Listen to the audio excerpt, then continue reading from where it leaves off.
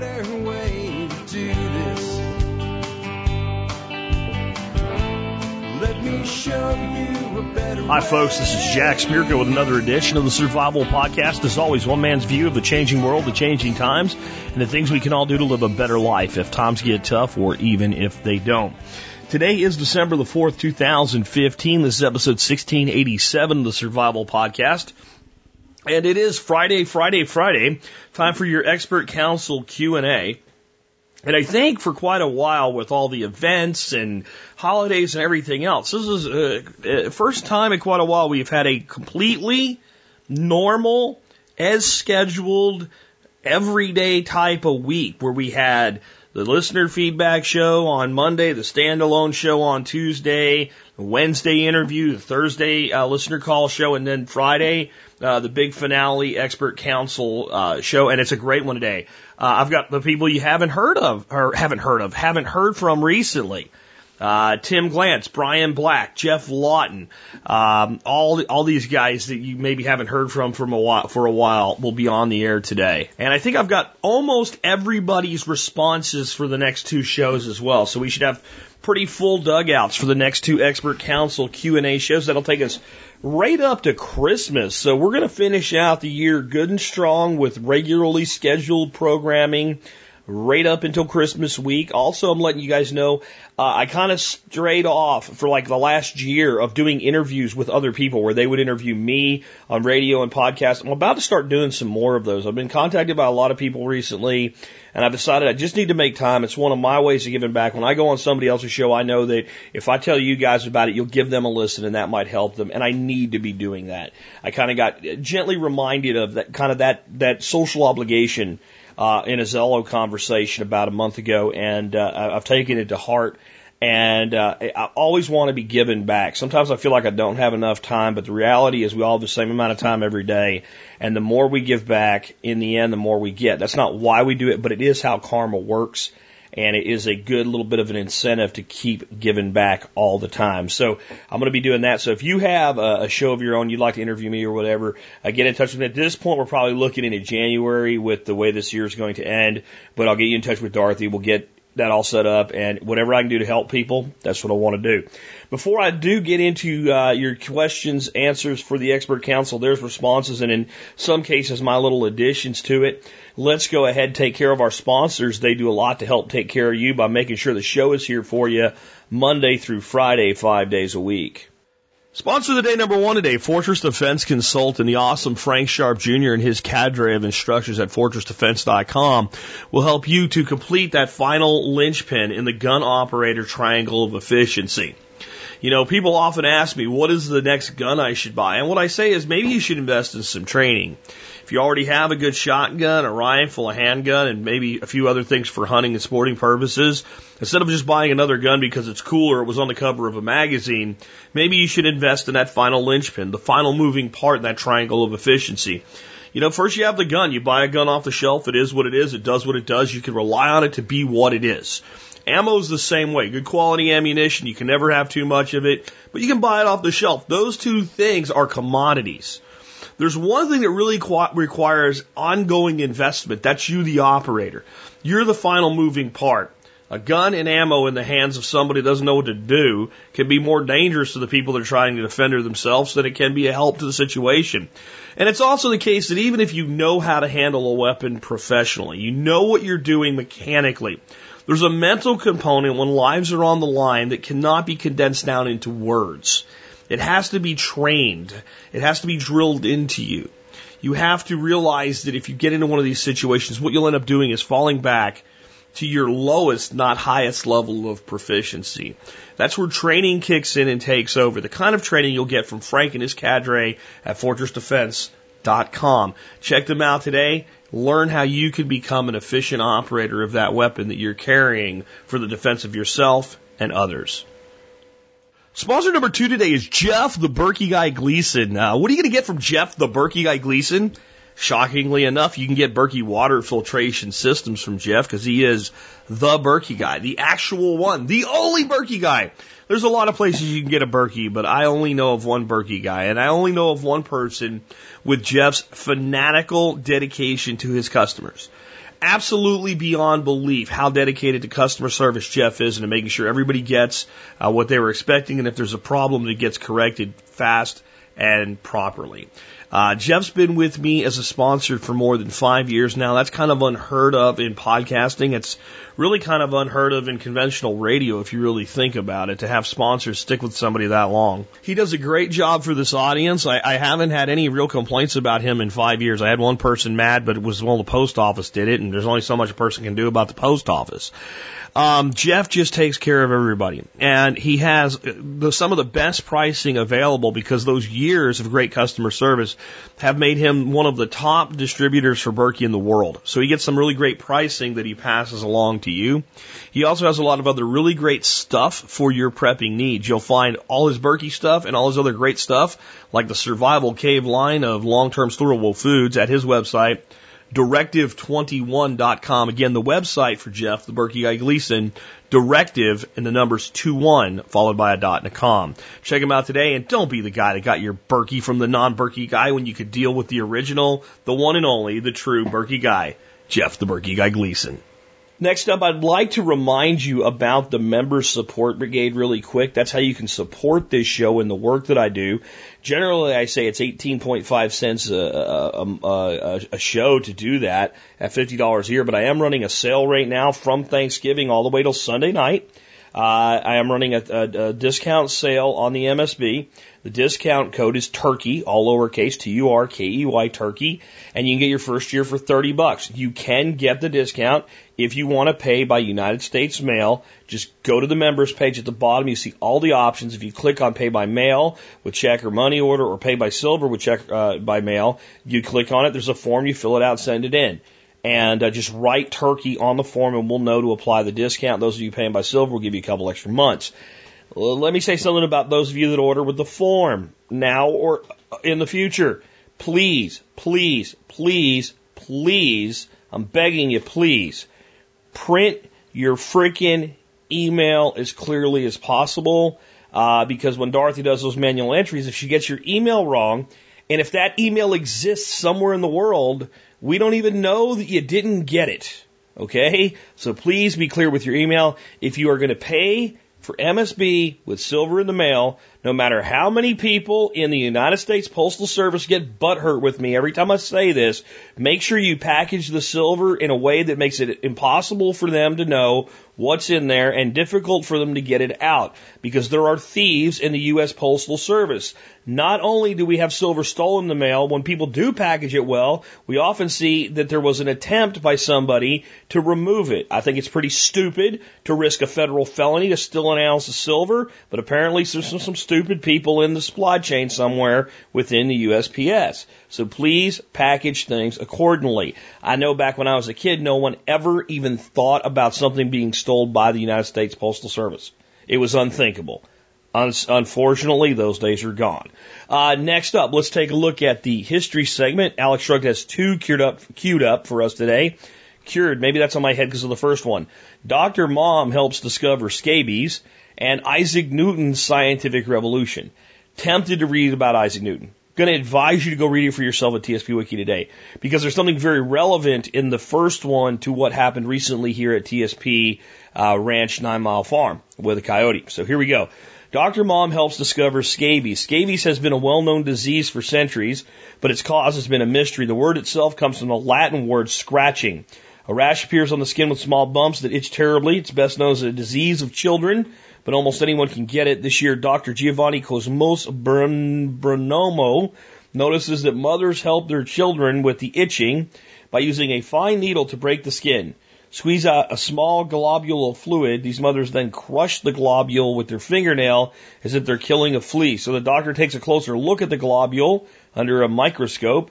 He's surprised to see a 6-legged insect with 2 horns.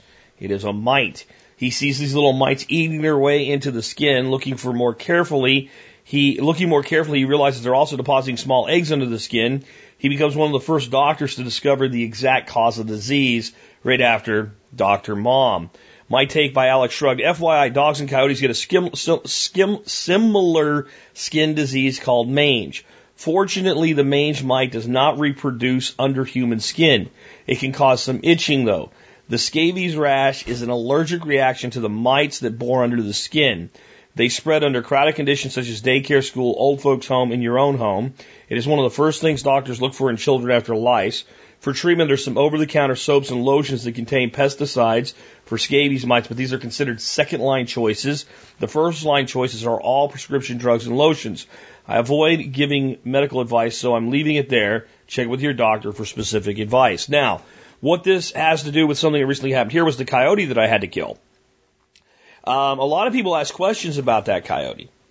And they said, that seems unusual the way this coyote was. Like it was coming and just killing and killing and killing my ducks, and it wasn't leaving.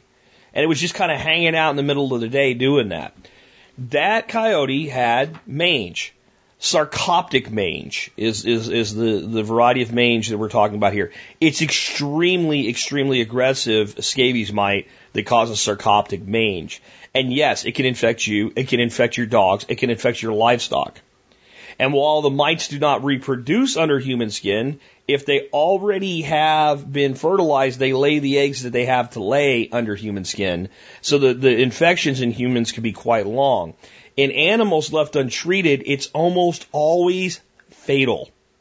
So one reason that coyote may have been behaving the way that it was, running around here in the daytime in a suburban area, not even running away when the dogs are barking at it and things like that, just ignoring them, is that it was at such an advanced stage of sarcoptic mange that it was unable to effectively act as a predator any longer.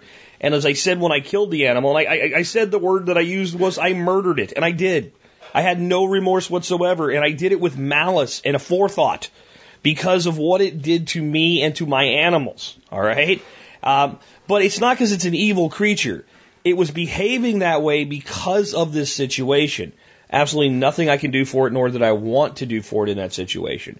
But why you need to know this is if you're especially using livestock guardian dogs and they ever end up killing one of these animals, you need to start treatment for your animals as though they were infected. And the thing with this is the treatments that they use generally will kill the mite, but not the eggs. And since they will hatch and reproduce in canines, you have to keep treating them over and over and over and over and over until you've gotten everything knocked out. And you do have to worry about spreading to your other animals and what have you. This is important to know. That's why I didn't let Charlie roll around with the damn thing on the ground whatsoever. It's one of the reasons you saw the picture of it hanging up in the tree. It wasn't just because that's what you do with someone you kill it and you want to take a picture of it, let people see it. It was to get it away from him so he was in minimal contact with it. And again, it's laying out in the middle of a field right now and being fed upon by vultures, and its head's on a T-post. Yes, it was with malice aforethought that I eliminated that coyote from living, but that's probably why. And I thought it was a good teachable moment. So a lot of times we can learn things from history. The other thing we learned from this little history segment is that all these crazy, what they call old wives' tales and stuff like that, and herbalists, at-home herbalists and stuff, these methodologies that people use to treat diseases and illnesses and things like that, they work. They work. Not all of them work, for God's sakes, but many of them do, and they're based on fact. And sometimes it's based on an intuition. But the treatment that these ladies were using at the time, when they didn't have all these, things that we could use today to treat scabies, of breaking the pustule, removing it, and getting whatever is in there out, was effective. Might not be the go-to treatment today, but if that's all that's available, and in the future someday it may be, it works.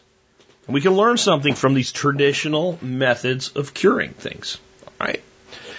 With that, let's get into the main topic of today's show, which, of course, is your questions and the answers to them from the expert panel. Remember, the way you send something like this in is email it to me, jack@thesurvivalpodcast.com. Put TSPC expert in the subject line and tell me who the question's for. Please use the expert panel member's full name, first and last. If I catch it, and like you just said, this is for Gary or whatever, I'll append it before I file it. But when I go in and search, I usually search by the last name of the expert panel member because there's so many Garys in the world, for instance, for Gary Collins. So I'll look for Collins or I'll look for Pugliano. If you want to know all of the expert council members we have, just go to the survivalpodcast.com, and on the front page at the top, you'll see About, and you'll see underneath About, Meet the Expert Council. You can click on there, or any of the Expert Council shows have a link to that page as well, and you can read all about all the Expert Council members right there. With that, again, our first question today is for Council member Brian Black, and he actually reads the entire question during his response, so I won't read it to you. But it is on electronic locks. And Brian, what have you to say on this issue from a security standpoint? Hey TSP, this is Brian Black from ITS Tactical, answering a question from another Brian that spells his name the wrong way with an I, from North Texas, who asks, are any electronic push-button locks from vendors like Kwikset or Schlage reasonably safe? Are there any push-button electronic locks that you would use? I'm building a house and need to select door hardware. This is a house in a rural location. Someone attempting to get in while we're not home will likely have plenty of time to work on the locks. I know the lock is not the only point that can be breached, but I'm working on one thing at a time. Any other advice on lock selection would be very welcome.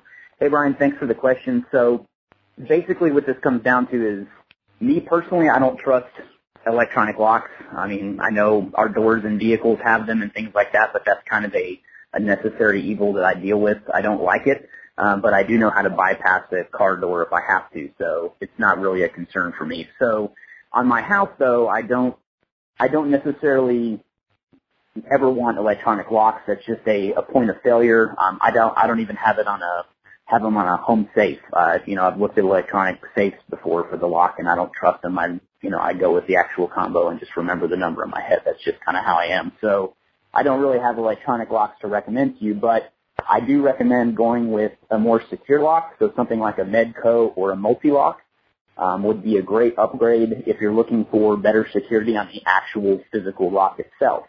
But again, criminals are always going to take the path of least resistance. So if you have a high security lock and it's not pickable, they're probably just going to go through the window. So something like an anti-break film is probably a good thing to have around your house. It's, it can be done through a tinting place or something like that. They can come install that 3M anti-break film. But again, all security, just like I've always said, is just buying time. So all you're doing is slowing down a criminal. You're not really stopping him. Any determined criminal, given time and opportunity, is going to be able to exploit any security measures. So that's just something to keep in mind. So to answer your question too about the rural area, so you've got a lot of time and opportunity for a criminal to do something there at your property. So I would definitely look at some other security things other than just locks. I know your question is specifically geared towards that, but that's just something else to keep in mind as well. So hopefully that helps you out.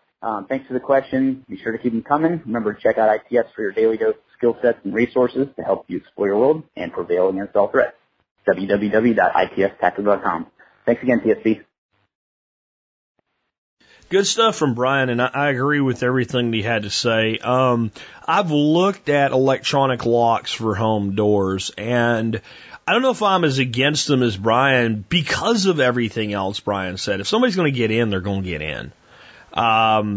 And you'd be surprised. I mean, one of the big things I think you can do, and Brian's got some stuff on his site about it, is put anti-kick measures on your door, because I think most people would be shocked to see how flippin' easy it really can be to kick a door in. And he's got some pretty good anti-kick stuff that he's got on his site. I'll see if I can look that up, because I don't think that's in the resources he sent me. But that's it doesn't do you any good if your lock is secure and a guy just walks up to it and donkey kicks the shit out of your door 2 or 3 times. A donkey kick is when you stand, you kick to your rear, which is a simple lift up and kick, and you'd be surprised at the amount of power you can do with that.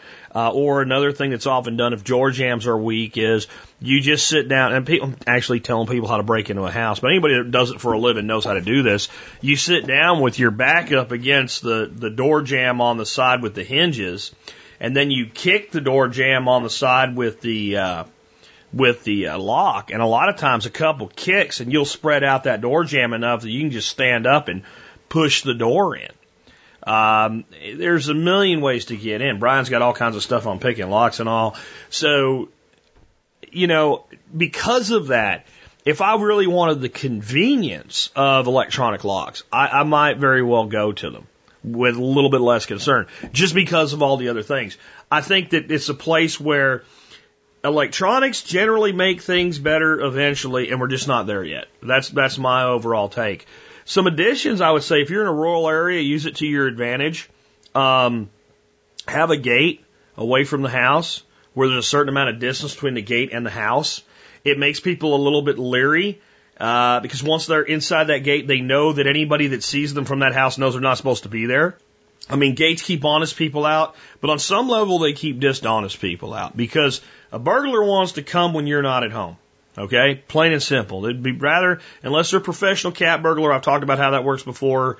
Daytime cat burglars will slip into a house when everybody's home, go to the master bedroom because they know that's where all the crap is, lock the door and close it and start going through and finding all the low weight, high value items like jewelry, money, guns, cash, and slip out a window. And if mom or dad come by and try to get in the door, instead of realizing someone's in there breaking in, what do? They argue with each other about who locked the damn door.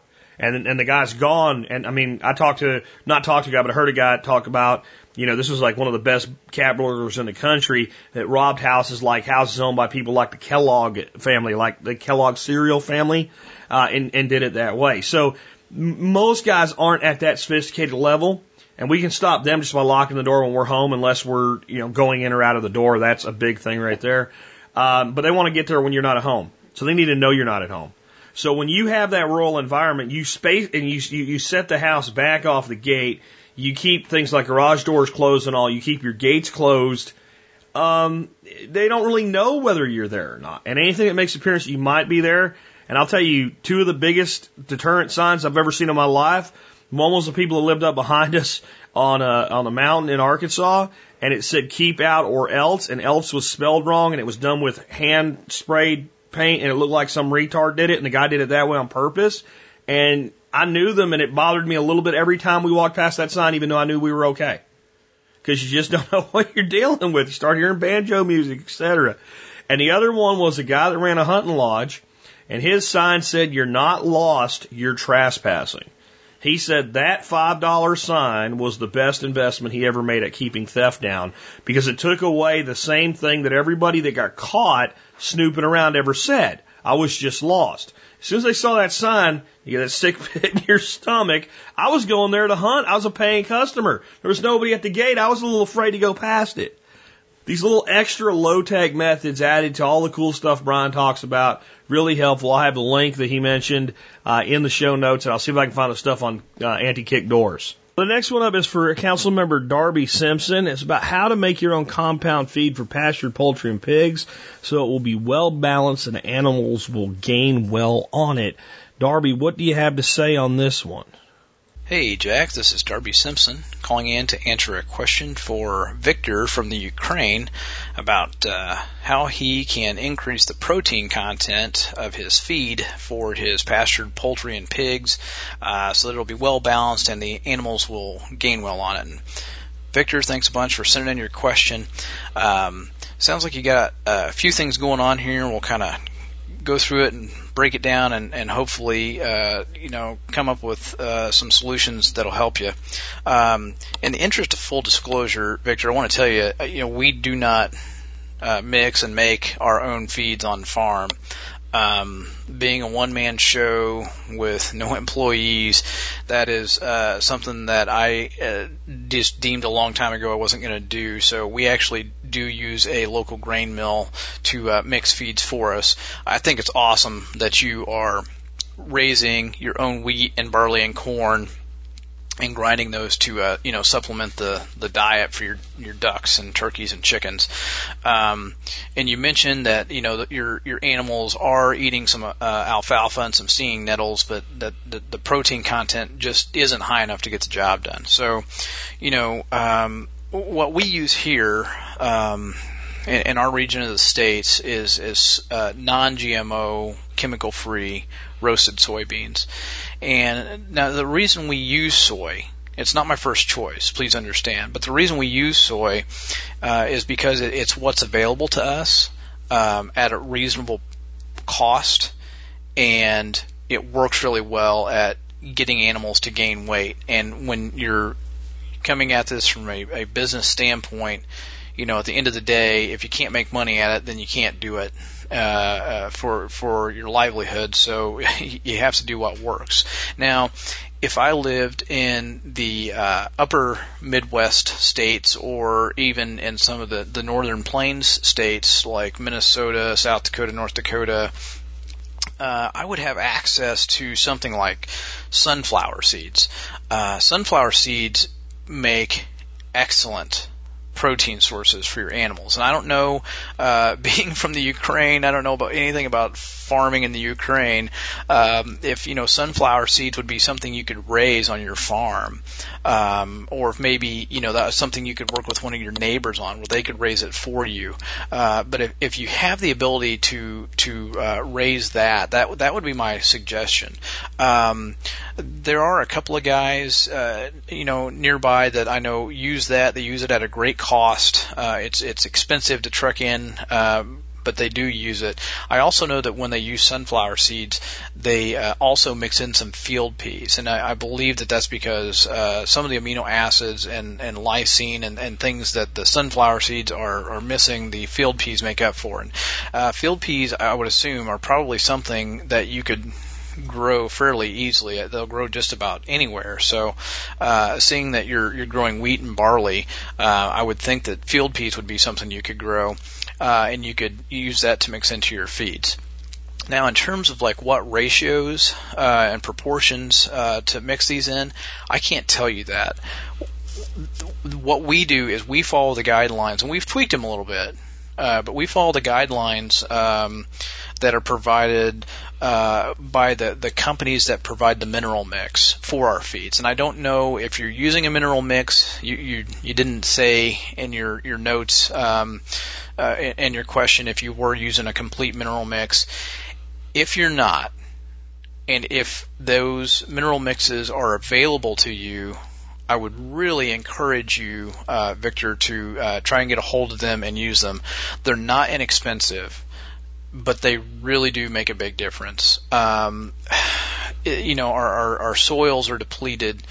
They're not rich in minerals. Therefore, the grains that are raised are not rich in minerals. And these mineral mixes really do make a complete feed for our animals. And there are different ones for poultry or pork or just about anything you would want to feed. They've got different ones. The company we use here is called Helfter. It's Helfter. Helfter Feeds. I don't know if that's available to you. Another big company that you may have heard of is Fertrell Company. I would check around and see if maybe you can get a hold of a product like that. Surely there's got to be something, and start mixing that in with these grains that you're raising. And that mineral mix it's going to have guidelines for if you're mixing up say a 16% protein ration for some pigs, it's going to give you guidelines on how many pounds of what to mix, like per half ton or per ton of feed, and I would encourage you to follow those guidelines very, very closely early on, and then just keep good notes, record lots of data, see how the animals perform, and don't be afraid to tweak it. Years ago, when we first started using Helfter feeds with our pastured poultry, they actually did not suggest using fish meal. And organic fish meal it is stupid expensive. I mean, it's like 6 times the cost almost, or 5 times the cost of soybeans. Which is why we only use a little bit of it. But it does have, again, some different amino acids, and it just made a world of difference when I finally started having the grain mill mix some of that in, like one of the other supplement companies suggested. And man, the birds just took off. And after after a few months of that, helped her actually kind of change their tune and started recommending that you use fish meal in your mix. So that's something else you could look at adding. But you got to get some protein in there. When you're giving these guys, wheat, barley, and corn, those are basically all energy sources. And while there's some protein content in them, there's not a huge protein content there, and they're just not going to gain as well as they could if you had that supplemental protein in there. So those are some things you can look at. Any kind of legume that you can grow there in your region in the Ukraine and get it mixed into your feeds, I would strongly suggest doing so. If you don't have the capacity or the equipment or the land to raise that, consider working with one of your neighbors and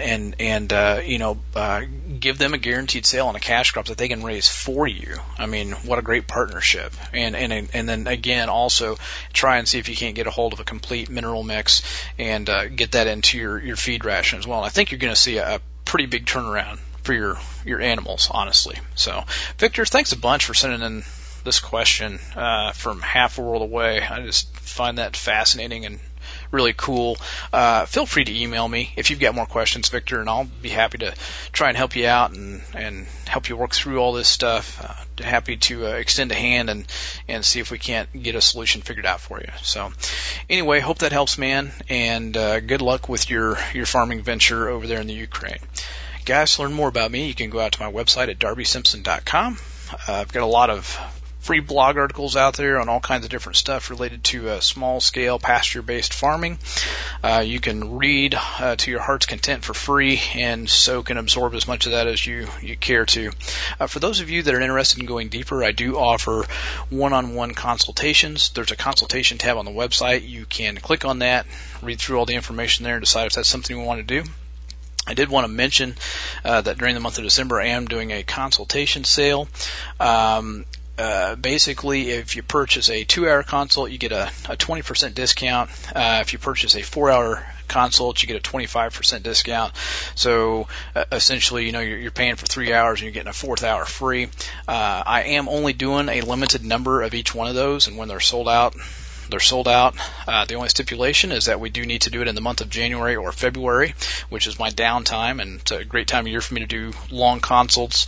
Unfortunately for MSB guys, we are not doing any MSB membership discounts on top of this sale, but if you are an MSB member, you do get a 10% discount on a consult any time of the year for supporting the show and for supporting what Jack is doing. You can find that information in the MSB section on the website. Guys, thanks so much for the questions. Please keep them coming. Really enjoy answering them all for you. Hope that you all have a wonderful weekend. And Jack, as always, thanks a bunch. Take care. One addition on the sunflower seeds, I feed a lot of sunflower seeds to our ducks. I feed a pretty good ration every morning. I believe it does amazing things for them. But I feed sprouted sunflower seeds. And I don't say that because there's anything wrong with them not sprouted per se. I just say that because that's another option that's available to you if you have large amounts of sunflower seeds available. And for people here in the States that you're trying to do better, but you can't go full on organic or whatever yet, sunflower is a very inexpensive seed with a lot going for it. As Darby mentioned, it's not a complete protein for your animals. You need other proteins with it, but it's a good protein content. And it's a good staple food source, and it's very affordable sourced properly. And even if you're not getting an organic product with sunflower, it's generally not heavily treated with a lot of insecticides and herbicides and things like that, because sunflowers grow up really tall really fast, so they don't really need a lot of herbicide to not be competed with by weeds, because they grow like damn near weeds. They also don't really have a lot of pest problems because they're quick, they're a fast producer, and you just don't get a lot of pest damage with sunflower. They grow in relatively infertile fields, so they don't generally get a lot of fertilization either from conventional fertilizers. Now, the thing is, a lot of times they're used as part of a rotation, so they may be grown in a field that was previously treated with some things like that. But if it's heavily herbicided, there's no GMO sunflower yet. So if you're going to go with a conventional component to your feed mix, a really great one, sunflower. Now the caveat here. One of the reasons that, and I don't know the full breakdown of the lysine and amino acids and proteins and all, but one of the main reasons that they may be doing a mix with field peas with sunflower beyond that is that sunflower is very high in oil. And it's probably less of an issue when you're raising a chicken to slaughter in 8, 10, 11 weeks than it is when you're using a feed as a maintainer for like a laying flock. That really high oil content can spur on early molting in chickens and other birds. So don't freak out about that. No, I can't feed it to them every day or whatever. What you can't do is feed it to them as like 70% of their freaking diet. It has to have other things with it to avoid that possible problem.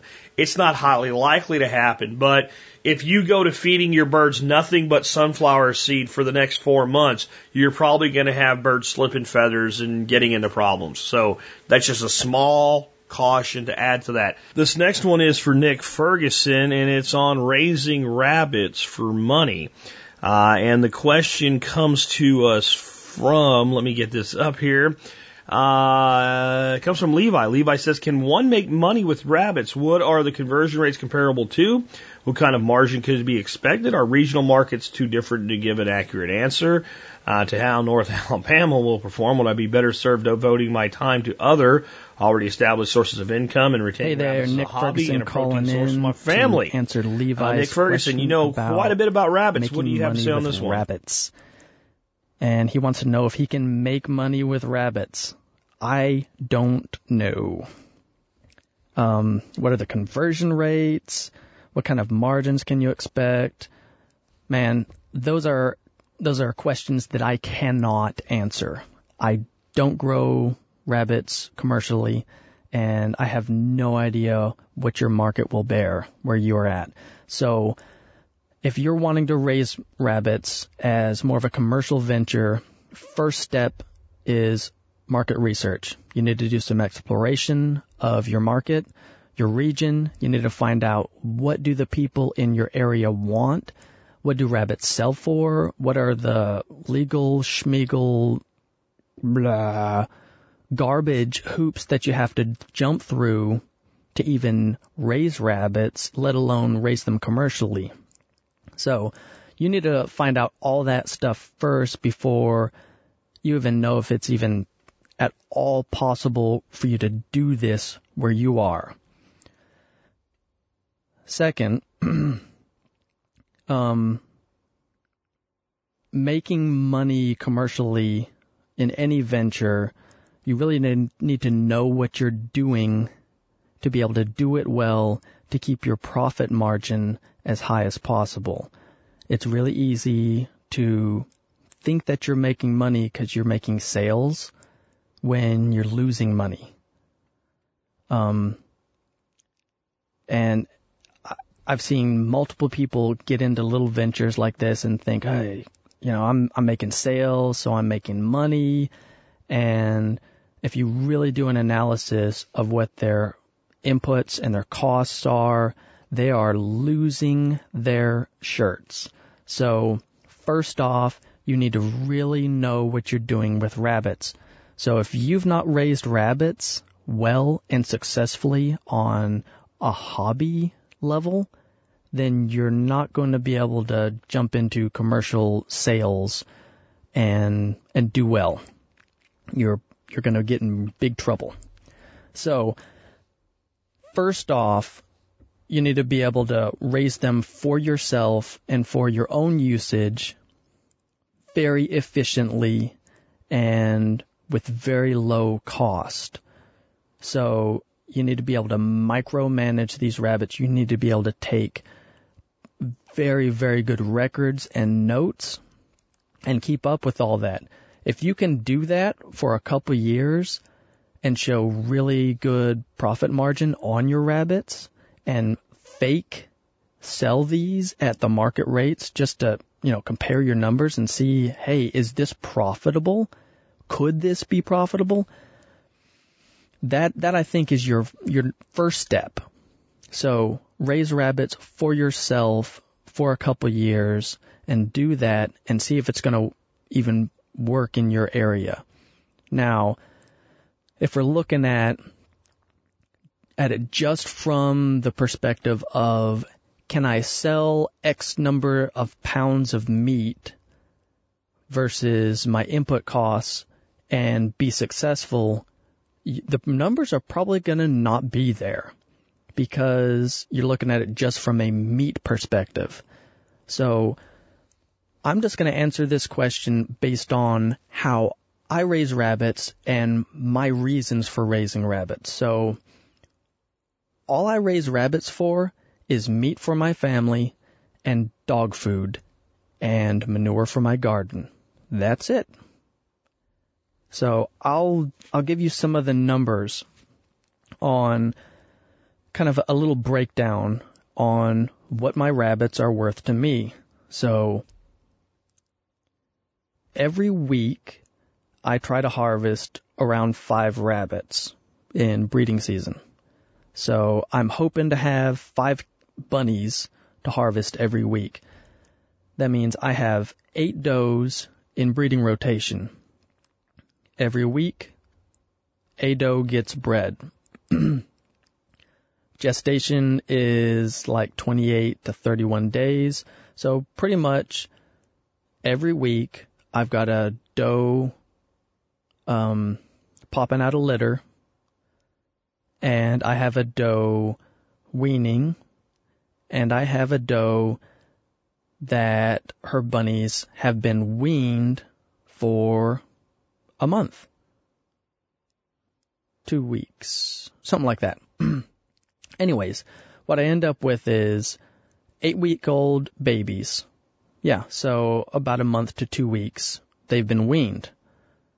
So I have bunnies at 8 weeks every week.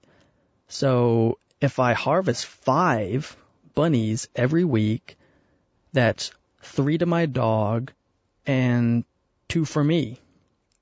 Now, some weeks might be a little low. I might have had a failed litter. I might have had an exceptionally good litter, and there's 8 bunnies, and wow, the dog's getting a lot of food. So let's just assume it's 5. Live weight is about 5 pounds of bunny. Dressed out is about 3.5 pounds of meat. Now, if we're talking about the dog food, I'm just skinning it, and sometimes I don't even do that. So let's say about 4.5 pounds of dog food per bunny. That's 13.5 pounds of dog food a week. That's $700 a year if you count that dog food at $1 a pound. Good dog food, decent dog food is $1 a pound. You can spend more on dog food than that. Cheap dog food is about 50 cents a pound-ish, $25 for a 50-pound bag. That's about normal. So, $50 for a 50-pound bag, that's good dog food. So if I'm pricing that dog food rabbit at $1 a pound, that's $700 a year in dog food. Now, if I look at ground beef, let's just average it out and say about $4 a pound, and chicken is about $2 a pound. So let's take the average of those two, $3 a pound for rabbit. Let's just assume that meat is worth that to me. That's $21 in meat per week for my family. That's $1,000 a year in meat. So $1,000 a year in meat for my family, $700 a year in meat for dog food, $1,700 a year in rabbits. That's just the meat. That's not the manure. The manure is worth its weight in gold to me. That's fantastic fertilizer. So this is what I would look at. What are the rabbits going to give my homestead versus what they cost to keep? If you have the watering nipples set up on PVC so they always have pressurized water from your water source, whether that's a well or whatever, then you don't have to worry about water. If you have feed hoppers, you just keep them full. And then what I do to supplement my feed for the rabbits to make it a lot cheaper is I've got a lawnmower with a bagger attachment. And I mow around my garden. I mow anywhere that there are weeds standing. And it all gets chopped up, put into the mulcher bag. I dump it into a 5-gallon bucket, cover my lawnmower back up, take my bucket over to the rabbits, a handful per single animal, a couple handfuls if a doe has a bunch of bunnies. And they chow down on that. Anything that they don't eat gets knocked through the floor, down on top of all the rabbit pellets. The rabbit pellets all get collected. They either get composted or put right into the garden under all the mulch. So, man, look at the rabbits from that perspective. I'd raise them for a couple years and just give it a shot. See if you can raise them really well and really efficiently that way. And then in that time period, do your market research and see what you can pull out. I hope that answer was helpful. And for everyone else, you can learn more about me at permacultureclassroom.com. I have an email list that you can sign up for. So head on over there. You can also interact with me on my Facebook group called Homegrown Liberty. I hope y'all have a great weekend. Great stuff from Nick, and I think it's good advice for a lot of us that are thinking, I want to go into this particular animal in order to make a profit. I think that it makes a lot of sense to start out as a hobbyist, and if you end up with a small surplus, you can test your market with that surplus, and then start to develop a customer base. Here's the challenge, and we learn this with chickens and ducks and eggs. It takes time to go from hobby to production at such a level that you can maintain a market. And everything Nick said about running your numbers and making sure the profit's there, because sales don't equal profit. Sales equals sales. And a significant portion of your sales when you're selling any product is going to be eaten up with expense. That's why online I like to sell non-material goods, because once the product is produced, like a software product or something, then the cost of delivery is minimal, so the sales mostly profit. And as we've got into more and more selling farm product, it's an adjustment for me to go, gee, we sold $50 and it's not $48 in profit. That's not cool, because I've gotten used to those kind of numbers in non-material goods business. So it's very important you're tracking all your costs and expenses. Even if you're profitable, you need that so that you're deducting as much as possible and paying the government as little as possible. So all of that I agree with. When I looked here just on Craigslist to see what was available with rabbits, I can tell you that most of the people selling rabbits around here are selling mini Rexes and long hair this and Dutch mini that, and they're selling ornamental show rabbits for $60, $80, $100 or more. Now, here's where you got to be careful. That doesn't mean they're selling them. That means they have them for sale at that price. A great thing we can all do to get that in our head about what's for sale and what gets paid is watch that TV show on History Channel called Pawn Stars. Really cool historical and pop culture items. Plus you get, it's all fake. Of course it is. Reality TV's all fake. But you do get an insight to the mentality of, well, I saw these selling online for $150.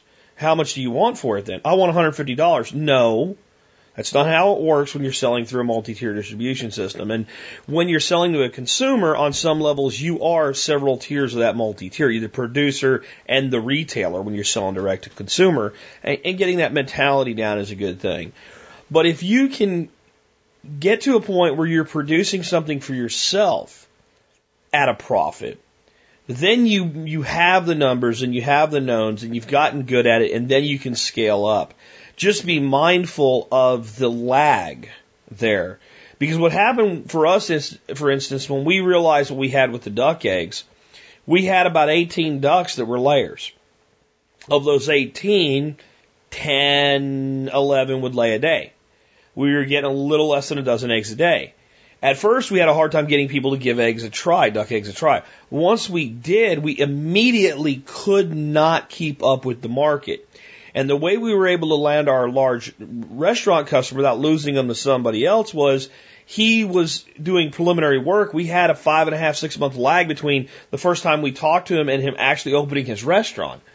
That was just enough time to get birds raised up to productivity levels. So it might be a little faster with rabbits, but there's always a lag. So another thing you need to be looking at is if you are going to go from hobby to production, where can you source adult animals so you can quickly get into that production? And like Nick said, what are the legalities in your area? It may be that you can get around everything by saying we sell you the animal live and then I'll kill it for you and butcher it for you for free after you pay for it. Who knows? But you got to look into that too. Now, Nick's idea with a bag mower, that's huge. It's so simple, and it's something that you could be doing, things like throwing some extra ryegrass down into a patch that's really fertile, that grows really quick, and that way you're going to have more, and thinking about things like that. Or if you have a greenhouse, just growing out cheap seed in flats for your rabbits, like a fodder type system, without going through the complications of fodder. That type of thing. If you're starting to function stack, like, John Dowie does microgreens as his main income source, and he feeds all the leftover roots and everything to his quail and his ducks. And they love that stuff. So every way that you can function stack things adds to what each element can do for you. I would say this. It's great to specialize in something, whether it's rabbits or ducks or microgreens or whatever in this world. But don't think you're going to make a living on that. Okay? That is your hub of your wheel. And then you start installing spokes. Because once you have a customer that's coming to buy a rabbit from you, it's easy to sell them more. Very, very easy to sell them more. And you're leaving money on the table if you don't work your way into that. Now, you can't do it all at once. Start with one thing as a hobby. Build it up. Create a business off of it. Get a market for that product to where you've got regular customers coming back to you, and then start installing your spokes. That's how you make it in the small scale ag world if you want to really make a profit that's significant enough for one spouse to quit a job or to go to part-time income or go to consulting or whatever. That's just my thoughts. Let's take the next one. This one is for Tim at Old Grouch Military Surplus. This is an interesting question, one I really had never given much thought to.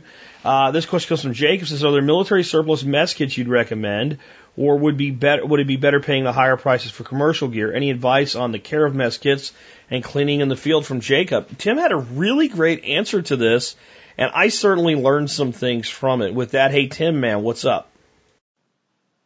Hi there, Jack, and all you good TSP listeners. This is Tim Glantz with the Old Grouch's Military Surplus with an answer on a question from Jacob about mess kits. He asked, are there any military surplus mess kits you'd recommend, or would one be better off paying high prices for commercial gear? Also, any advice on care of mess kits and cleaning in the field? The first thing I'm going to say is do not go buy the standard U.S. military mess kit that most of us are familiar with, because it was actually never designed to be cooked in, except as, maybe in an emergency sense. The mess kit, the standard U.S. military mess kit that we're most familiar with, that has the big pan and then the smaller top that's divided into two sections, was intended simply to be a eating plate or surface for troops in the field when hot chow was brought out and dispensed. Because U.S. military doctrine has never included every troop going out and cooking their own meal. So, because of that, it's got the design that really does not lend itself very well to cooking. You've got the one bigger side of it that can be a decent frying pan, but it's horrible for boiling water or doing soups or anything. And then you've got the other side, which with the two compartments, that's really not good for cooking anything. So my first advice is don't buy that one. Now, there is a U.S. military mess kit made for when troops were intended to cook, and it's called the Mountain Mess Kit. And it was issued to mountain troops and others where they said, well, these guys are probably going to be more likely to have to be either cooking in the Arctic with freeze-dried stuff, they're rehydrating it, or they're actually going to have to cook fresh foods. And it is a much bigger mess kit. It's all round. It has a large aluminum pot, a smaller aluminum pot nested inside of it, And then the lid is stainless steel that flips over and serves as a frying pan.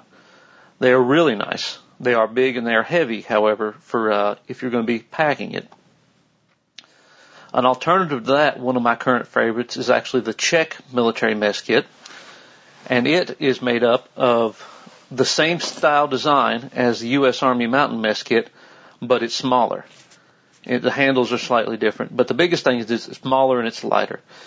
The 2 pots are still more than big enough to cook for 1 or 2 people for a single meal, whereas the U.S. Mountain Mess Kit is a bit of overkill. And the pan it's a little smaller, but it's still big enough to do most of your single person cooking needs if you're going to fry something. So I'd be on the lookout for those. Those can be picked up in the $10 to $15 range. I've got them in my shop now, and I'll send a link along there. The other options out there, the German mess kits are, they're really good if you're cooking soups or stews. The frying pan lid is not quite as nice. It's kind of a kidney-shaped one. And most of the other ones that are out there, past that, you've really got to look at some of the higher-end stuff. But best bang for the buck right now for size, usability, and style is definitely the Czech mess kits that are out there on the market. As far as care and use, biggest thing, keep it clean. You've got to keep it clean. And that means, hot boiling water when you scrub it, soap if you've got it. If you get in a situation where you can't carry a little bit of soap, scour it out with sand or dirt and get it really clean. Because a dirty mess kit will make you sick. And being sick out in the woods can kill you, especially in a survival situation where there's nobody to call to come and carry you out. The other thing to look at is, I'm going to say every person needs to do their own research and make up their mind. There are some people who don't like using aluminum because there have been studies that linked it with Alzheimer's. There have been subsequent studies that said that's not an issue. Personally, in my opinion, I might consider not using aluminum cookware on a daily basis in the home. But for, the limited amount of time I'm going to actually cook on it out in the field, I don't think an aluminum mess kit for my needs it's going to be a hazard. But for every person, do the research and kind of judge that for yourself. So I hope this helps, and check out all the different styles of mess kits. If you can find one of the U.S. Mountain mess kits and you're okay with that much weight and size, it's a heck of a thing to have. I don't have any in my shop. They've really dried up in the last 10 years or so, but you might find a used one out there somewhere. Otherwise, check out the Czech mess kits and some of the other similar ones. And everybody have a great day, and thanks for the show, Jack. Well, good stuff from Tim Glantz, and I just went ahead and picked up one of those Czech mess kits just for the heck of it. And while I was there, I noticed he had some pretty cool little Swiss alcohol stoves, and I picked up a set of those too. So I'll put a link to those along with the other link to the Czech mess kit that Tim mentioned. This next question is for Doc Bones, and I have to tell you, I haven't listened to it yet. I'm interested to hear what he has to say because I'm what I consider a moderate on this subject of vaccinations. Of course, Doc Bones is actually a practicing physician for many, many years, now retired, and I'm interested in what he has to say about this. He says, this question comes from Matt, and it says, would you be able to weigh in on the potential benefits and or risks associated with a flu shot? I'm having a difficult time wading through the conflicting information available out there. Our insurance company initially made a change providing a choice between receiving the shot or paying a $1,700 premium. We can seek a religious or medical exemption, but I'd like to know more information before we make a decision for our family. If it matters, my wife and I are in our late 30s. Our children are 8 and 10 years old. Thank you, Matt. I have a big issue with that. I really do. And I am not anti-vaccine. But I do believe there's risks with vaccines. And I'm going to put out a video today, regardless of what Doc Bones has to say about this, from a lady that had a gag order placed on her, was threatened with being thrown in jail, and was fired from her position in the government doing research on vaccines for telling the truth about contaminated vaccines. So when you tell me there's no risk to vaccines, some of you guys that call me an anti-vaxxer because I even question the status doctrine, I'd like you to answer that. But I'd also like to hear what Doc Bones says about the flu shot and in this particular situation. So, hey, Doc, what say you on this? Hi, Joe Alden here, also known as Dr. Bones at www.doomandbloom.net and the Survival Medicine Handbook, also a member of Jack Spirko's Survival Podcast Expert Council. Our question today comes from Matt, who asks, would you be able to weigh in on the potential benefits and or risks associated with the flu shot? Our insurance company recently made a change providing a choice, quote unquote, between receiving the shot or paying a $1,700 premium. I'd like more information before we make a decision for our family. If it matters, my wife and I are in our late 30s. Our children are 8 and 10 years old. Matt, when I first read your question, I was taken aback that not getting the flu shot would actually mean a $1,700 penalty to your family. But then I see what being a smoker costs in terms of someone's insurance premium. The Obamacare theory behind all of this is that building a healthier workforce will theoretically curb the use of expensive medical care and hold down overall health care costs. Forcing obese people to lose weight, for instance, should reduce the long-term need for heart and diabetes treatments. Now, the law that allows companies to make you comply or pay through the nose allows the choices you mentioned to be introduced as penalties. But that is beginning to prove unpopular, and you'll probably see it dressed up more positively in the future as discounts, quote unquote, instead for reaching certain healthcare goals. Expect to see more of this, by the way, and I hate it, by the way, as well, from more companies with the government's blessing as time goes on. But that's not really your question, is it, Matt? You're asking whether your family should get vaccinated against the flu this year. And this is a question I get asked a lot, and when I describe the risks and benefits, no matter how I do it, someone gets mad. If you're for vaccines, you say that Dr. Bones thinks he knows more than the Center for Disease Control and Prevention that recommends everyone over 6 months of age get the vaccine. Anything I say against it makes me a heretic. Now, if you're against vaccines, you think I'm some sort of shill for Big Pharma when I say that some vaccines might just be a good idea. So I'm stuck between a rock and a hard place. Well, the truth is that all vaccines are not created equal. Let's take the case of flu vaccines. Flu vaccines made from last year's flu virus may be effective or not effective depending on how closely this year's virus matches last year's. You'll get 60 to 70% effectiveness if they are similar, but that wasn't the case last year where the flu vaccine barely gave you 20% protection. Now, this could have been due to mutation of the virus or because it didn't activate your antibodies, which give you immunity. Now, new vaccines coming out, like Fluad, F-L-U-A-D, look it up, combine an activator for your immune system, a substance called MF59, which is claimed to especially protect seniors from the flu. That would be good, because pneumonia from the flu has been called the old man's friend, because it ends their suffering, and I mean permanently. Also, less quantity of vaccine would be needed per dose, and that's also good. Now, what's bad about the flu vaccine? In about 1 in 100,000 cases to 1 in a million cases or so, it causes a condition called Guillain-Barré syndrome. Now, that causes long-term damage to the nerves. Now, if every U.S. citizen got the vaccine, that would be 300 to 3,000 cases of Guillain-Barré syndrome every year. Now, much more often, it causes flu-like viral syndromes. After all, that's what it's made from, and these symptoms go away after a couple of days. But the effects of Guillain-Barré can last a lifetime. Then again, you can expect 36,000 deaths a year from the flu, mostly from the very old and the very young in the United States. Since you and your family aren't elderly or infants, you're less likely to die from the flu than most. At your age, I didn't get the vaccine.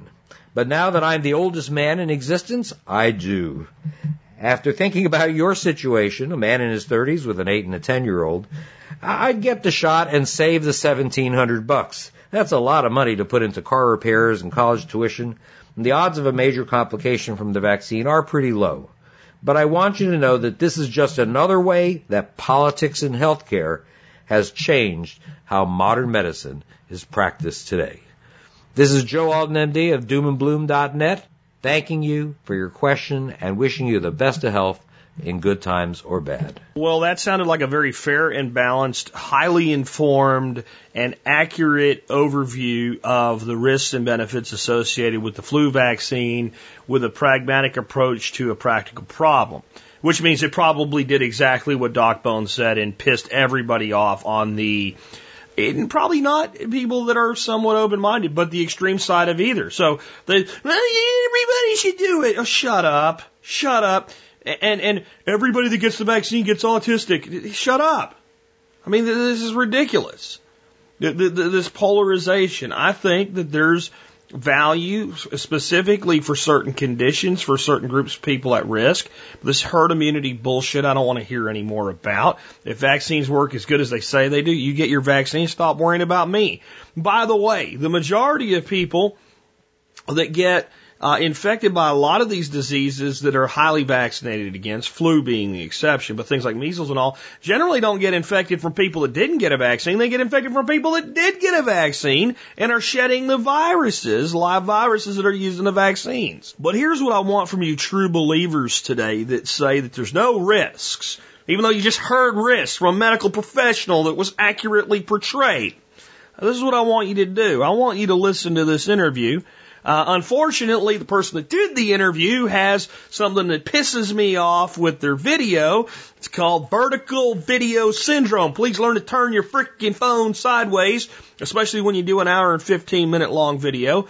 But what I'd like you to do is go listen to this interview with this lady, Dr. Judy Mikovits, who Dorothy showed me this, and she's a PhD. She was working in the vaccine world. Found all kinds of contamination, various things wrong with the vaccines, reported the data accurately, was threatened if she didn't destroy the data, refused to, had a gag order placed on her and the threat of being thrown in prison for speaking, and not for breaking law, but for being in contempt of court. Gag orders run out. She's telling everybody everything as fast as she can before they slap another one on her. They destroyed her career. They destroyed this lady's life, and she's not going down without a fight. She's telling the truth. She's an insider, and she's telling the truth. And this is what I want to hear. I want to hear from you people in the comment section in today's show that saying there's no risk at all in response to this video. I want to hear you factually refute anything this lady has to say. I want to hear you explain to me why she was threatened with prison time. I want to hear from you as to why she was threatened if she opened her mouth, they would throw her in jail. I'd like to hear from you as to why, for telling the truth, her career was destroyed, that she was slandered and maligned. I'd like to hear you admit there are risks. And sometimes those risks may not even be the things that you normally hear about. But when things do go wrong, we start jacking around with immunology. We start taking all these things and putting them together. We take all these additives, adjuncts, and preservatives and shove them in there. And all of a sudden there's an infection. There's a retrovirus in the damn vaccine that ain't supposed to be there. And someone points it out. They're told to shut up and go away. I'd like to hear from you. What I'd like to hear is a dadgone apology. But I know I won't, because people tie into this with religious fervence. And this is what I'd like to say. If that's gone on in the past, and we know that it has, and I mean the recent past, how do we not expect that there might be things like that in our vaccines right now, today? And again, what I'd like is an apology. What I know I'll get is more pablum puking dogma. But the more I learn about this issue, the more I become informed about this issue, the less likely I am to allow myself to be immunized, except when there is a specific risk. If I'm going to go to a part of the world with a certain disease that is reasonably likely to be exposed to me there, and I'm not previously immunized for it or hadn't been in a long time, I would probably take the vaccine risk over the disease risk. But in my early 40s, the flu, screw it. I have had the flu once, since I've been an adult. It was the 1 year I got a flu vaccine. I know that doesn't mean that caused it. What it does mean is, it doesn't mean I'm not going to get the flu. And again, if you're worried about you getting the flu, you go get a vaccine. Sorry to get on the soapbox there for a minute, but I don't know. I just get fed up with it. And when I watched this video with this lady, this Dr. Judy, I didn't really watch it. I listened to it because I can't stand vertical videos. Turn your freaking phone sideways, people. God. Anyway, the more I heard, the more disgusted and sickened I became. The people that are charged with protecting us inside this system want to. And when they try to, they're literally destroyed. Literally destroyed. Again, I'd like an apology from the extreme folks, but I know that's not what I'll get. So let's go on to better things, happier things like, dun dun dun, squash. Someone we haven't heard from a long time, and she really is a crowd favorite, so I'm glad she's back today. Erica Strauss, this is from Barbara, a question of what to do with a couple of squashes I bought. And I've seen squash season, or it's squash season at a local farmer's market stand. They have a lot of varieties. I asked the manager about these squashes, and I locked into a marble and a sweet meat squash. He said they are heirlooms and keepers. I bought one of each. They were both 15 pounds each, and they were the small ones. He was kind enough to carry them in my car with 30 pounds of squash. I'll be eating a lot of it over the winter season. So how do I crack into these beauties and prepare them? Barbara, Erica, what say you on squash? Hi guys, this is Erica. So this week my question comes from Barbara, who bought a marble and a sweet meat winter squash at the market and wants to know how to tackle these big old squash. Well, first, Barbara, congratulations on your choice of sweet meat. That's an heirloom winter squash that is very popular out here in the Pacific Northwest where I live, but virtually unknown in most of the country. I love sweet meat and I grow it most years as my preferred keeper squash. So big fan of your choice. Now, I'm not personally familiar with a winter squash called marble, but there is an old heirloom called Marblehead known for its keeping quality that's quite similar to sweet meat. So I'm guessing that what you picked up is a selection of that. If I'm right, then both of your winter squashes are in the squash family known as Cucurbita maxima. The maxima type winter squashes, which also include banana squash and buttercup and the Hubbards, these tend to be large to very large in size, as you might guess from their name. And they have a thick skin that tends to make them extremely good keepers. You can get 8 months to a year out of some of these guys if you keep them in an appropriate climate. Now, the best bred varieties of the Maxima family are, to my mind, also the best flavored winter squash going. They tend to have dense, sweet, thick flesh. And when the line is really well bred, they also have a very small seed cavity. So you get a lot of flesh to seed cavity. So I think you're going to be really happy with these choices. With a large squash like sweet meat, you do have to have a game plan about how you're going to use this thing up. While the squash will keep for months and months when whole and undamaged, as soon as you cut into it, it's as perishable as any other fresh vegetable. So what I recommend is, unless your family is huge or you're throwing a party or everyone in the neighborhood is coming over, plan on some other food preservation method to store what squash you can't eat in a single sitting. I think it's easiest to just freeze. You can freeze chunks of winter squash raw, but I prefer to freeze the roasted, mashed flesh in quart-sized zip-top bags. And if you freeze these bags flat, kind of smooth them so they lay flat, they take up very little room in the freezer. And you can also make finished items like winter squash soup or pumpkin bread, and you can freeze those. But do be very careful about attempting to can winter squash. There is no safe recipe to water bath can pumpkin at home, including items like pumpkin butter. Chunks of winter squash, but not pureed or mashed squash, can be pressure canned if you have a pressure canner. I'll send a link to Jack for an approved recipe in case that's a direction you want to go. Okay, so when it comes to cooking and using your squash, the first thing to know is that you don't need to peel the squash raw, and in fact, I'd avoid trying to because it's a serious pain in the butt and the chance that you'll chop off your own hand is relatively good. Once the squash is cooked, you'll be able to just scoop the cooked flesh off the skin with a large spoon. This works very well and is far easier than attempting to peel the squash while it's raw. Now for cooking, you've got a couple options. The easiest thing is to roast your squash whole if it will fit in your oven. So for this, what you do is get a screwdriver and a hammer or an electric drill, and you knock a few holes into your squash. These holes will allow the moisture in the squash to vent out and will keep your squash from exploding in your oven and becoming a big mess. Then you just set the whole thing on a sheet pan or in a shallow dish, and you pop it in a 350-degree oven for a couple hours. When a knife or a skewer will slide right through the skin and the flesh without resistance, your squash is cooked. Let it cool off a bit just so you can handle it, and you'll be able to slice it up into manageable sized chunks easily, scoop the flesh off the skin, and proceed with your recipe. Now, if the idea of roasting a squash as heavy as a Thanksgiving turkey is a little bit intimidating, you're going to have to hack your squash open. This is easier said than done. The best tool for the job is a handsaw, like the kind you get at a hardware store or big box store. Sawing through the squash like this is far easier than cutting through it with a knife.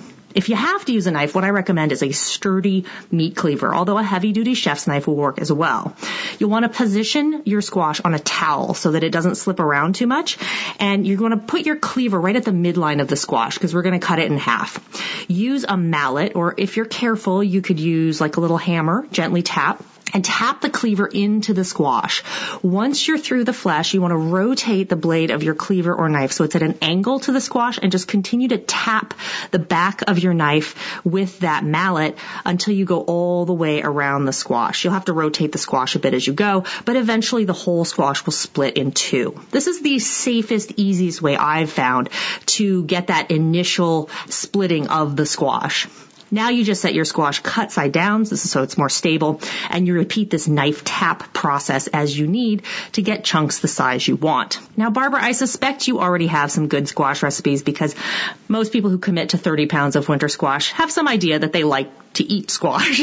But just in case, here is a few of my favorite ways to use up sweet meat at my own house. Soup is always a favorite. I just puree roasted squash, chicken stock, a little bit of apple cider vinegar, maybe a little bit of cream, and then often I'll add curry powder to my winter squash soups because I really find that highlights the flavor of the squash in a way I really like.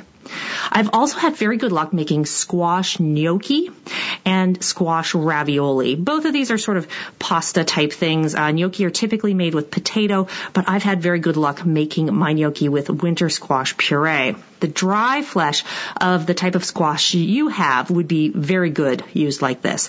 After you cook your gnocchi or your ravioli, you just toss them in a little brown butter and sage. Very delicious treat. I like chunks of roasted squash in salads, and you can do a great vegetable-heavy Three Sisters style chili with squash, corn, and beans. That's very good. Winter squash is great in stews of many kinds, like lamb and winter squash stew with lentils is very good, kind of a Middle Eastern-inspired, hearty, cold-weather meal that's delicious. And then, of course, you can take any of the puree from your squashes and use that in any way that you would use canned packed pumpkin, including things like pumpkin pie, pumpkin bread, pumpkin ice cream, etc. So, Barbara, I hope this helps get you started with your giant winter squash. Congratulations again, and I hope they're very delicious for you. Guys, this has been Erica from Northwest Edible Life. I just want to say thank you so much to the TSP community for your support of my book, The Hands-On Home. It's getting great reviews on Amazon, and I know for a fact that some of those reviews are from folks in this community. So thank you very much. You guys are the best. You can come visit me and say hi anytime at nwedible.com or facebook.com/nwedible, and I will talk to you in a couple of weeks. Gee, I'm supposed to be the professional podcaster here, but man, isn't she just badass? Really. I got a little additional tip for everybody else out there if you want to try making squash soup. Dorothy and I really, really love a squash soup that we were taught how to make by Sandy Beanit, and it is made with butternut squash, apples, and onions. And, you know, you heard Erica talk about taking these things apart, and it's not that big a deal. But we were at Costco, and I saw that they have these packages, 2 pounds, and a normal-sized butternut weighs about 2 pounds. But it's 2 pounds of squash, not 2 pounds of squash plus skin plus seed and plus pulp. 2 pounds of pure squash, cubed up, ready to go. And I think it comes out to about $3 a pound, which is about what a good organic butternut squash sells for. Now, it nowhere near competes with growing them yourself, but if you have to buy them, since it's an organic pre-cubed product, I can't really recommend buying it at the store. In fact, when I did the math, I could buy it by the pound for less from Costco than I could buy it whole organic butternut squash from like Albertsons. Somebody else doing all the work. And with that, we just took it and put it on the cookie sheet, rubbed it down with some oil, salt, and pepper, and roasted it in the oven. Do the same with the apples and the onion. And then the onions get sauteed in the pan. You put it all together. You add chicken broth. You cook it down. You run it through a processor.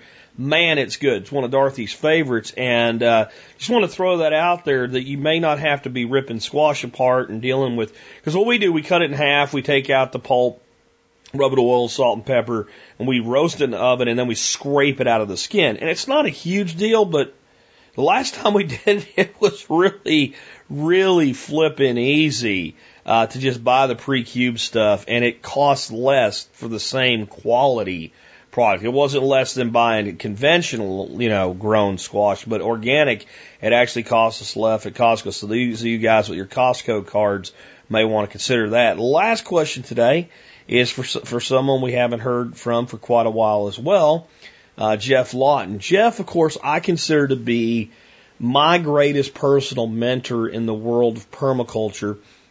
If you haven't gone to jefflawton.com, gotten a free membership there and watched all his videos, you really should, because if you're ever wondering, like, why is Jack so into, these questions or this quest of permaculture, and why does he make it such a big part of modern survivalism? It's when you understand what it can do that all makes sense. And, it was like when I was coming here and I was asking Jeff for some ideas about this property and whether or not I should buy it, the questions he was asking me weren't just the questions a permaculture consultant would ask. They were very much the same questions I would ask if somebody was just asking me about self-sufficiency and self-reliance and being independent and being able to feed yourself.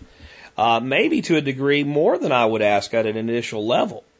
And I have to say that while I've gained so much by working with and learning from great people like Paul Wheaton, like Mark Shepard, and many others, Bill Wilson springs to mind, the work of Bill Mollison, the work of David Holgram. It's Jeff that when I'm out doing something, I ask myself the question, what would Jeff do here? And even sometimes I think, well, Jeff would do this, and I'm going to do this anyway. It's always consideration. He's one of my biggest mentors in the world, and I'm very grateful to have him on the expert council. And this question's about permaculture training, and it's a very practical question that I think a lot of people have that just have small properties and want to do their thing for themselves. They don't really want to worry about consulting for others. They're not worried about running a big farm or even doing a 3-acre thing like I'm doing. They got a 1/4 acre or something. They just want to make it hyper productive and easy to manage. The question comes from Ben. Ben wants to know, how much permaculture training do you really recommend for the suburban homeowner? Jeff, what do you have to say on this one? And I'll be back to close up the show for the week. Hi, Jeff Lawton here, coming to you from Australia. And I have a question here that relates to how much training do you recommend for an average suburban homeowner? Is there anything less than a PDC that's commonly available? Because this person has no intention of doing permaculture for a living. He just wants to use it in that urban situation. Well, an introduction to permaculture is a great way to understand that it's a design science. And when I teach an introduction to permaculture, I normally cover the 8 chapters in the Introduction to Permaculture book, and I often give the Introduction to Permaculture book by Bill Mollison as part of the introduction course. I normally teach it over 2 days.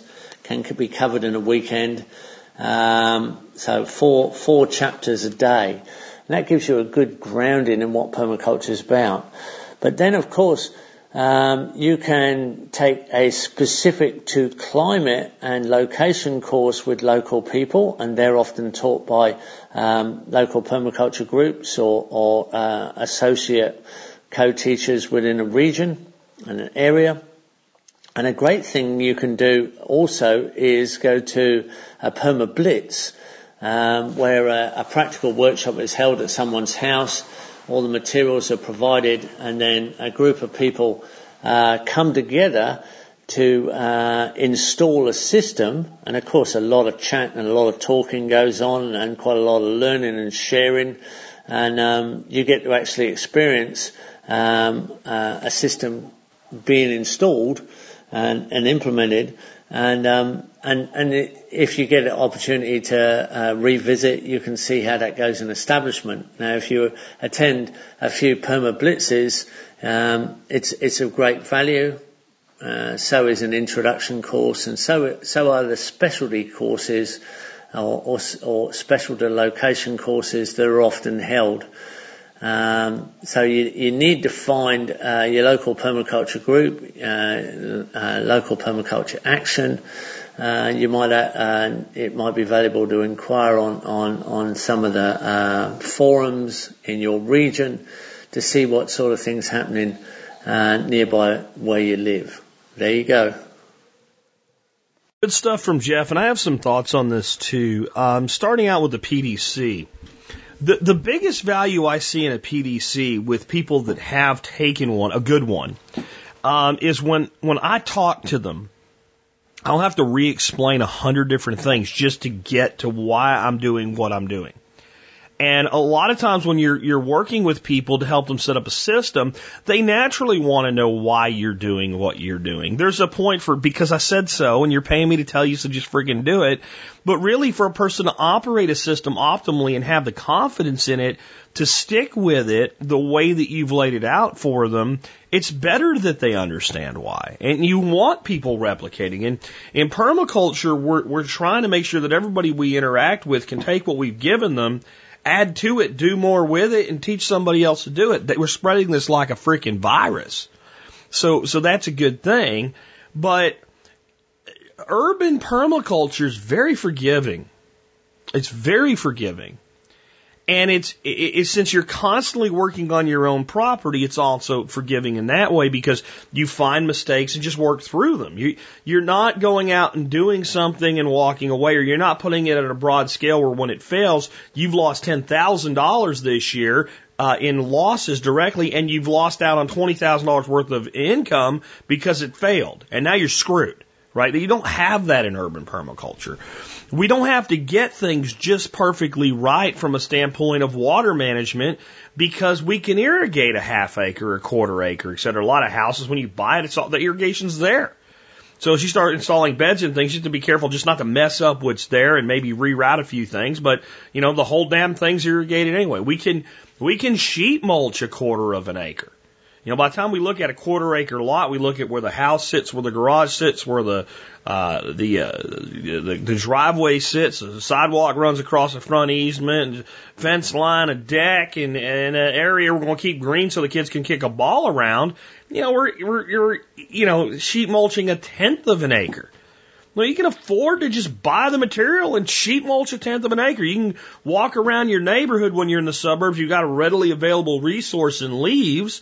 And you can sheet mulch your acre from your neighbor's leaves. So there's just so much. So the reason I say that is there's so many reasons why the person that just wants to manage their backyard can get away with not having a PDC and actually become a very, very astute permaculturist because they're going to very much do, I think, the most important permaculture principle when it comes to managing land long term. You're going to observe and interact. You look out your window, out front and back, you can see your whole damn property. You can observe your whole damn property without I suggest you get out there and walk it. I really do, every day. But in the end, you can see every square inch of your property from the front porch and the back porch. Zones are far less important because it would be better if you at least zoned it into 2 zones, primary activity, secondary activity, and thought about that and things that you're going to do every day were a little closer to the house and all. But really, if you have the average suburban backyard, what is it to walk to the back fence? 7 seconds, 8 seconds, 10 seconds? Let's say it's flipping 20 because you're slow and your yard's long and narrow. Let's say it's 20 seconds, and let's say the front half is 1 and the second half is 2. So what are you out in an extra trip? 20 seconds? If you go all the way to the back fence? And most people are switched on enough to not put a high activity level at the very back fence unless there's a reason to, like I'm going to put a path through here and I'm going to weed stuff on the way to the chickens that I keep in a run along the back fence. And then it makes perfect sense. I think that the truth is that if we get into planting perennials, multi-layered systems, high productivity, and soil care and management in a small space, permaculture happens naturally. You almost can't not do it. Like you're going to get there. You see something doesn't do well, so you plant it somewhere else. You see something does well, so whatever other spot you have, you only have one or two spots that are just like that, so they all get planted with the same thing. You notice that things do well together, so in the little space you have, you plant them together. The more space you get, the more freedom you get in design, and then therefore the more errors you can actually make. And I think suburbanites are also less likely to do something radical and screw up a property because you're thinking more along the lines of, I'm going to have to sell this to somebody that wants to buy a suburban property. I think that work against you can get a little bit too fearful and not do enough stuff that's really cool. But a suburban property, you can easily put in one big water tank on the side of the house and take care of all your watering with drip irrigation for the whole property. There's just a lot you can do with small properties. And a lot of decisions get really easy to make because you're limited. And what Jeff has taught me, and it's something I've had to learn over the years over and over and over again, is the more restrictions you have, the more elegant your designs become. It's when you have 10 acres in a square, perfectly laid out, flat, easy to do, good soil, no restrictions whatsoever, no existing infrastructure, and you can do whatever the hell you want, you're like, I don't know what to do. And you think you want that until you get it. And then you start saying, well, there's no infrastructure. Now I got to worry about buildings and stuff like that. That crap's expensive. You know, with a suburban property, you get you get microclimates as a byproduct. You got people on both sides of you. You have shade zones on the side of your house one way or another. Okay? You've got walls made out of some sort of material that's going to hold heat, so you've got heat sinks in those situations that radiate heat back out in the evening. So you've got frost buffers with that. You've got fences. You've got vertical spaces because of those fences. If neighbors have trees, you have shade spots. If a neighbor has a tree that's growing, you have to think that sooner or later it's going to create shade. And where's that going to be? And what do I put there to outcompete that tree to get up above it so that I'm shading myself with something I want that's productive? To me, it gets a lot easier. And I think there's still, and I've been saying this for years, a missing piece in permaculture for consultants and teachers that would do well to focus on suburban design and do like a 4-day class done on 4 Saturdays in a row, or 4 Saturdays every other Saturday, and then work in some permablitzes like Jeff was talking about with that. And to focus on almost the complete opposite of what I'm trying to always get people to focus on with permaculture. And I'm really interested in having a discussion with Jeff about this concept the next time he's on the air. Permaculture is not tactics. Permaculture strategy. And it's a strategy that's built upon multiple techniques. And when we implement those techniques, they then become tactics. So when we look at a situation with permaculture, ideally we want to form a top-level strategy. Provide 40% of the calories with low-input systems for the residents of this property. That's a strategy. Okay? And then we take all the techniques of permaculture, hugelkulture, raised beds, wicking beds, aquaculture, livestock management, composting, and just all of them are all in there. Like when you take a martial art, you take Taekwondo, you learn various forms, kicks, moves, blocks.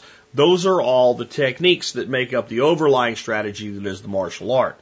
And then the tactic comes when we say, now that we recognize the strategy is to accomplish this, we need water security. Here's a roof. Here's how water catchment and water management, out of all the ways that those can be done, best suit our needs and our resources and our availability right here and now. So, yeah, it would be great to have a 2,000 gallon poly tank. We don't have the money for that. We don't want to use IBCs for whatever reason. Rain barrels are inadequate. So micro earthworks and channeling the roof water into the ground and holding into the ground is a low input way that we can do that. Those earthworks then become the tactics. But the tactics are first driven by the strategy, the full knowledge of the techniques, and then the implementation of the tactic. That's what you should do even in a small suburban property. But you can get away with it the other way. You can get away with learning a whole bunch of techniques and applying them as tactics because it's such a forgiving space. And sooner or later, you'll just kind of figure out how that all fits together for you. And that means you can work with less of an education. But I think if we can get people into that strategy, techniques, tactics mindset, that we can handle anything from broad acre to small spaces. So I would say that beyond the training, if you can start thinking that way, that systems level thinking, I think is the most powerful part of the design science that is the strategy of permaculture. That's my thoughts on that. With that, I'm ready to wrap up for today. I hope everybody does have a great weekend like Nick Ferguson was smart enough to wish you, and I picked up on that and make sure I'm going to do the same. As for the song I'm going to close with today, I bring a lot of older music to you guys because I like to play stuff you haven't heard or haven't heard in a long time, depending on who you are.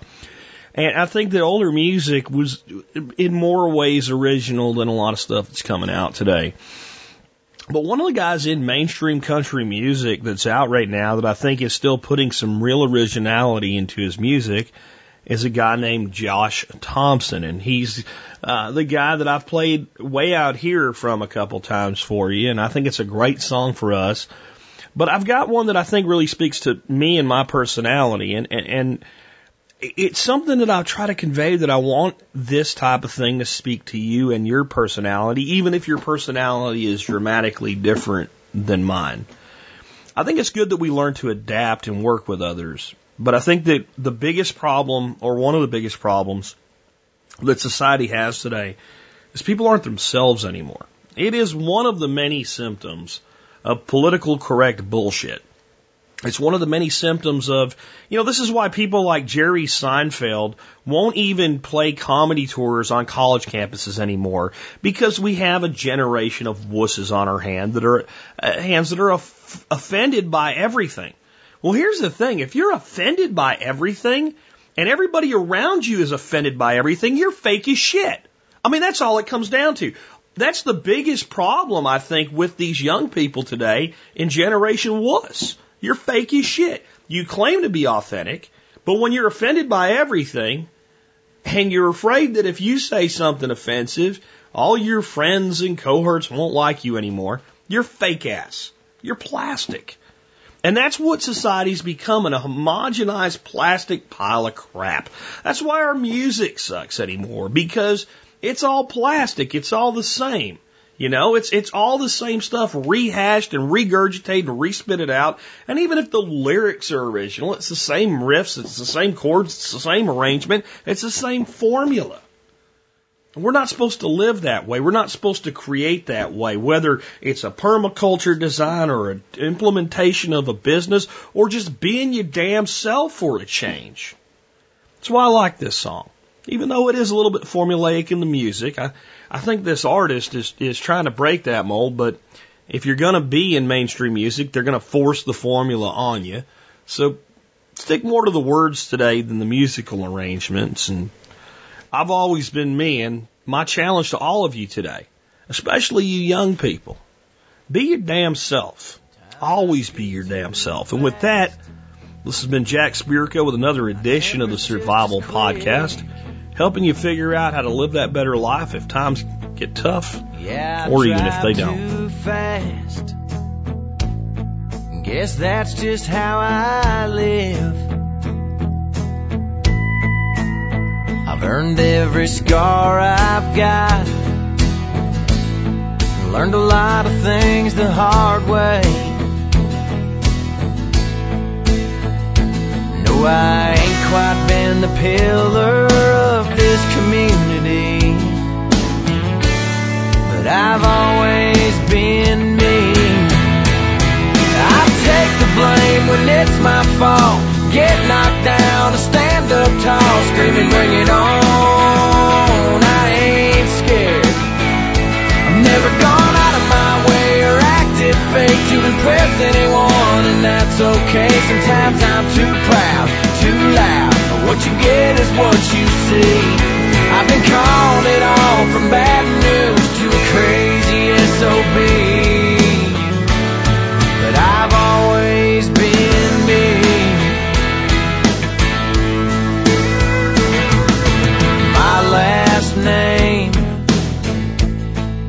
defend it till I'm gone.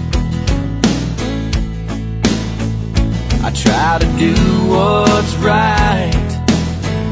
Sometimes it comes out all wrong.